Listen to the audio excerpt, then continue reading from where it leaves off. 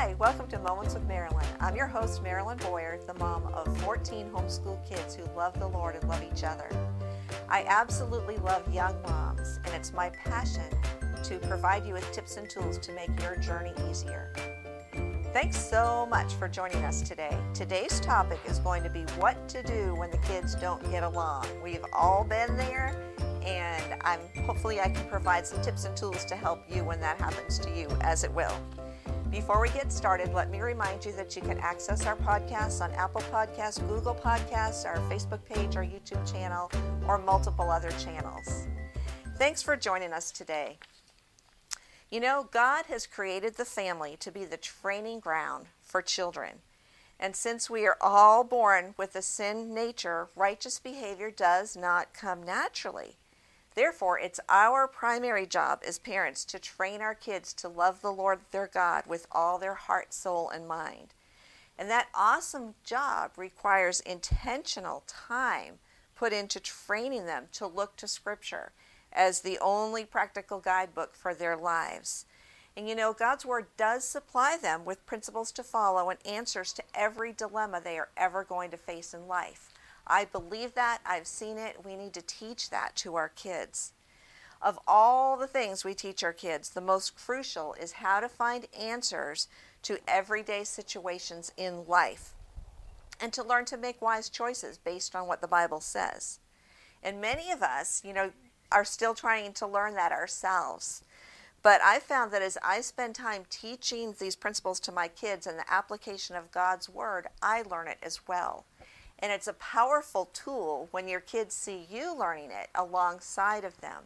So don't feel like you have to be perfect at everything before you can teach your kids, because that's just not going to happen. In my 47 years of child training, I have gone to Scripture to find out what it says about teasing, mocking, anger, slothfulness, rudeness, etc., in order to be able to share that with my children. You know, when our children have trouble getting along, which they will, it's God's direction to us to get our insight from Scripture and spend time to diligently teach this to our kids. That's what we have done. I'm going to share with you today a Bible study that I wrote for my kids, which hopefully will help you. Each time my kids demonstrated one of these character flaws, I would go to Scripture to find out what it said about it. And then I wrote short answer questions for the kids to look up so that they could get the insights from God's Word on these particular things. There's 43 different negative character qualities and the corresponding positive character quality. And let me remind you, I've said it before, that every negative character quality your kids display is actually just a positive character quality misused. And we need to teach them, according to God's Word, how to turn that into choosing the wise choice instead of doing what comes naturally. So this covers things like anger, tattling. These are all things that I saw demonstrated in my kids, which I'm sure you'll see in yours. Unkindness, laziness, jealousy, mocking, disobedience, not listening, selfishness, arguing, boasting, complaining, lying, teasing, bad words, pride, fearfulness, stealing, cheating, cruelty, mischievousness. I had a couple of those kids. Scornfulness, vengefulness. I want to get back at you because you did this to me. Rejoicing when others get in trouble. How many of our kids will do that? Somebody else gets in trouble and they're quite joyful about it. Bribing. I had one child that used to bribe others to do her ironing for her. Planning wickedness. Greediness, wanting the best for themselves. Gossiping, repeating things that should not be repeated. Flattery, deceitfulness, arrogance, not admitting wrongdoing. How many times have you said to your child, "Did you do this?" "No, I didn't do that," when they actually did. So these are struggles that my kids faced, that I'm sure your kids face too. And in this study, they will find, I'm going to walk you through it to show you how I would teach my kids to deal with those things. So in a minute, I will walk you through what I would say. After sharing with parents for years how we went about it in our family, I finally took the time to get it in a form that you and your kids can use without having to dig it all out for yourselves. So let me give you just a couple of quick examples. Your child's speaking, or children are speaking to each other in angry tones. You come into the situation. Who knows who started it? It doesn't even really matter who started it. They're actually both making wrong choices. Proverbs 15:1 teaches us a soft answer turns away wrath, but grievous words stir up anger. Both children need to learn how to deal with the anger of the other. It never solves a problem to snap angrily back at the other child.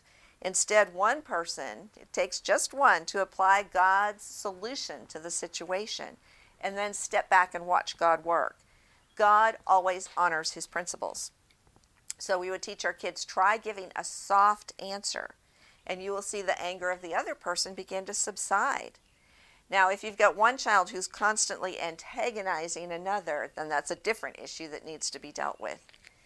But as you attempt to lead your children, watch for patterns to emerge. If one of your kids struggles in a certain area, then it's God's direction for you to concentrate on teaching them what God's word has to say about that sin. We always used the struggles that our kids were going through at the time as direction to what scriptures they needed to learn. And we found out that it's not anything cutesy that you can do that's going to change your children's behavior. What changes their heart is for them to learn God's word. First, memorize it, learn it in their head, and then you help them put it into practice. And as they see it work out in their life, then it begins to change their heart.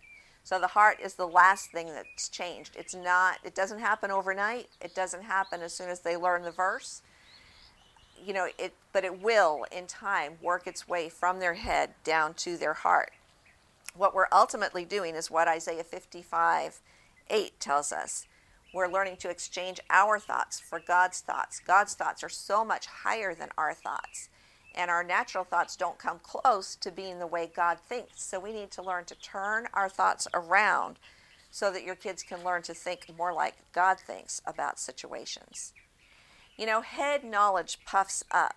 The mind learns information, but we need to move that information to the heart by the practical application. And as you, as the parent, walk your child through their struggles, that will happen. God will honor and reward those who make the wise choices. So prepare for an adventure, because it's a lifestyle that we're talking about. As you lead your child to apply God's wisdom to his everyday life, God's going to reveal sin patterns in your life that you're not going to like. And you are going to see the need to apply God's word to your life as well. What we found through the years, when we see our kids demonstrating a sinful behavior, we need to look inside, because they may have learned that from us. I read a book by George Barna called Transforming Children into Champions, into Spiritual Champions.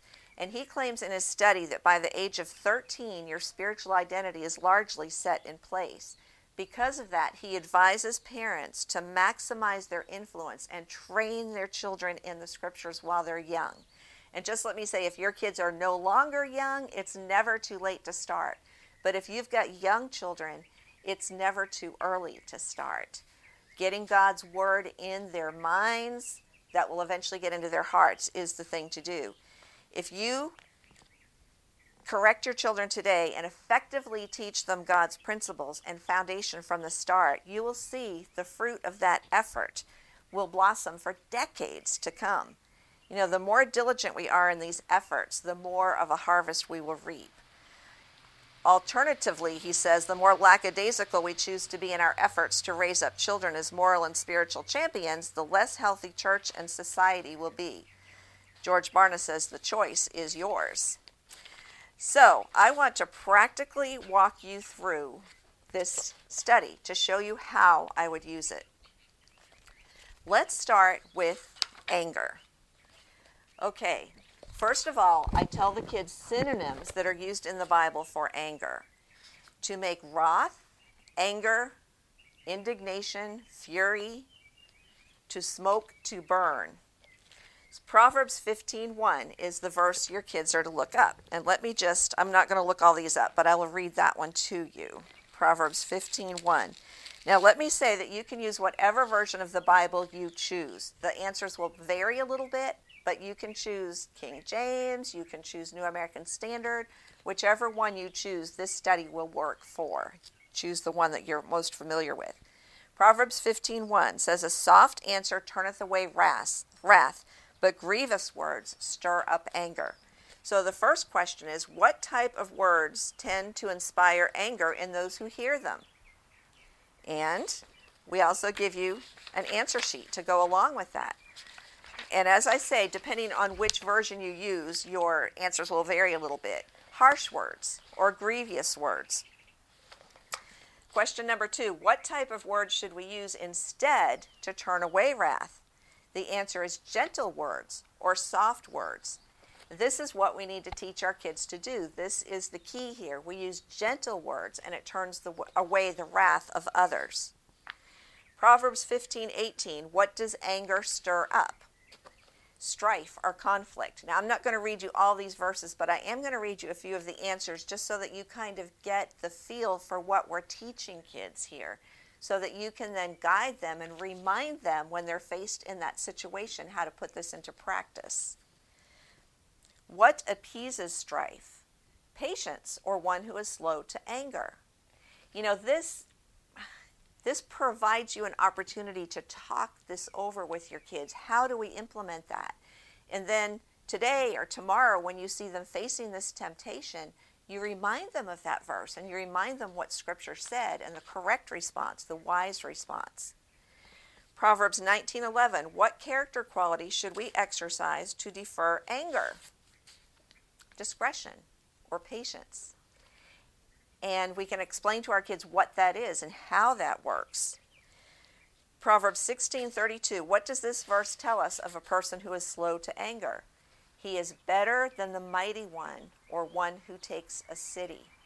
If your kids can learn to control their anger, they are better than the mighty man, or one who takes a city. Self-control is such an important character quality to learn. And if your kids can get a handle on this when they're little, God will be able to use them in a mighty way that He wouldn't if they're struggling to learn this as they grow older. Proverbs 21:14, what is a godly way to hold back anger?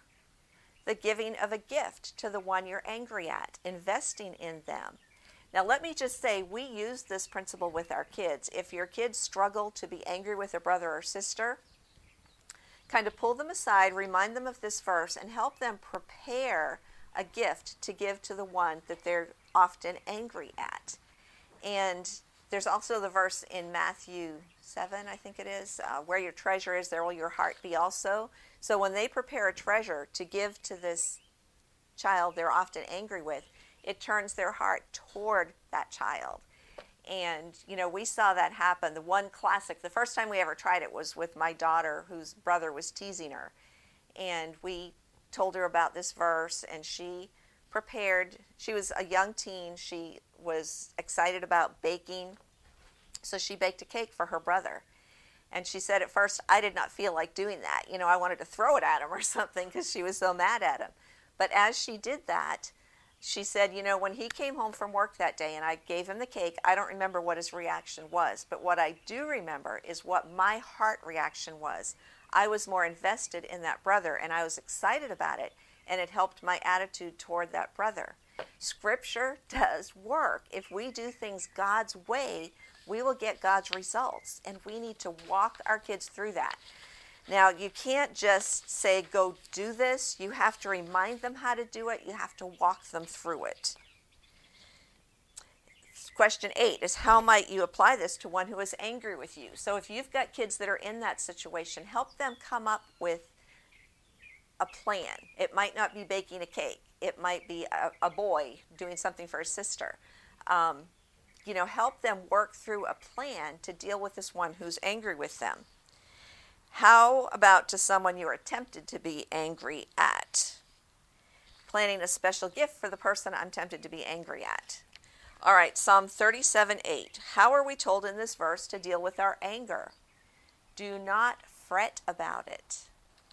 There's so much wisdom in Scripture. Let me just read you that. It's Psalm 37. I love the Psalms, full of so much practical information. Psalm 37. Cease from anger and forsake wrath. Fret not thyself to do evil. Fret not thyself in any wise to do evil. Okay, just a few more to give you an idea. What insight does this verse give us into the character of God? Since we are to strive to attain godly character in our lives, what can we learn from this verse? List the characteristics of God in verses 8 and 9 in Psalm 103. The Lord is merciful and gracious, slow to anger, and plenteous in mercy. He will not always chide, neither will he keep his anger forever. So God is our perfect example. Here we're listing characteristics of God. Ecclesiastes 7:9. Does this verse imply that we can control our anger? Yes, it does. What is said of the man who is angry? Anger rests in the bosom of fools. You know, if you teach your kids, if they cultivate anger in their life, they're going to end up like the angry man. And when you see what the angry man in Scripture is like, nobody wants to be like the angry man. But it's those little tiny decisions day by day, making the right choices, that will make the difference in your kids' lives. Ephesians 4:31 lists the responses we're to put away from us. This is something to actively do, to put away. Get rid of all bitterness, rage, and anger, brawling and slander, along with every form of malice. So I think you're getting the idea of what we're doing. This provides a springboard to start talking about this with your kids. Okay, there's a couple more. I just want to give you an idea of what this is like. Jonah, we use the example of Jonah. Jonah 4:1-9. Why was Jonah angry? Okay, the kids read that verse. Why was Jonah angry? What did God say to Jonah? What was Jonah's response? Then read to the end of the chapter and see how Jonah should have responded. In Matthew 5:22, what did Jesus say himself about being angry at a brother? Luke 15:28, the prodigal son when he returned home. Read the context of this verse and tell why the older brother was angry. What should have been his response? It's just, there's so much about anger in Scripture. And then at the end of this section, we tell the kids, look up the following verses. Tell the name of the person, what he was angry at, and the consequences or results of his anger. You may need to read more of the text to find out the consequences. So we give them several scriptures, quite a few scriptures for them to look up and answer those questions about. Then we go on to wrath, is another word in Scripture for anger, and there's some questions to look up about wrath. Then at the end of that section, kids look up verses about self-control, which is the contrast of being angry. The contrast is made between one angry in spirit and one that rules his spirit or practices self-control. And at the end of that section, we give a conclusion. Remember, give a soft answer and watch God work it out. So you see how practical this is. You see how it can be a springboard for dealing with this in your kids' lives. You can't just say, do right, don't be angry. You have to help them put shoe leather on it. You have to walk through the situations with them. Just real briefly, let me give you another example of laziness. First, we tell synonyms in the Bible for laziness: slothful, sluggish, idle. What are we told of the diligent man? What does this verse tell us of the slothful man? What is the way of the slothful man compared to? How does the path of the diligent differ? What are the characteristics of the slothful man in this verse? What does this verse tell us of the desire of the slothful man? And then we go on to sluggard, which is another word, and we give them questions to look up about sluggard. And then we go on to diligence. And you know, your kids will see themselves as either one of the other. They will see themselves as the sluggard or as the diligent man. God promises much benefit to those who are diligent. They will stand before kings. They will be in positions of honor and influence if a person is diligent. And we need to point that out to our kids. It's not just you do right and no one's ever going to notice it. You are doing right. You're making the right decisions to please your Maker. Our ultimate goal should be to please the Lord. And our kids need to learn that in these practical situations every day. And as they do that, God will put his hand of blessing on their life. So I hope that has kind of helped you. In this study, we also have a set of CDs where Uncle Rick, my husband, reads through a lot of these scriptures that are given in the book. And he helps them realize how they could implement this in their life and what God's blessings would be if they could do that. The way we use the CDs is we just pop them in at bedtime, and it reinforces what the kids were learning during the day in their book. And this is something like the CDs you would use again and again and again and again, and it's a reminder of truth. It teaches the kids that God's word has the answers. God's word is truth, and it's going to help them in their everyday decisions. It's going to help them please their Lord, which is ultimately why we are left here on the earth. So I hope that helped you today. I hope it gives you an idea of how you would use this resource.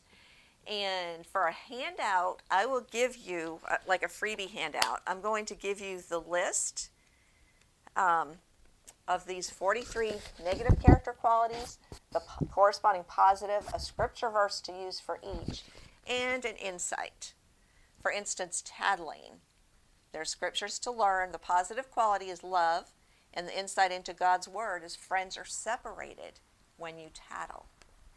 So I hope this has helped you. We would really like to hear your input. If you have topics you would like to hear me address, I would love to hear that. Thanks for joining us today, and we'll see you.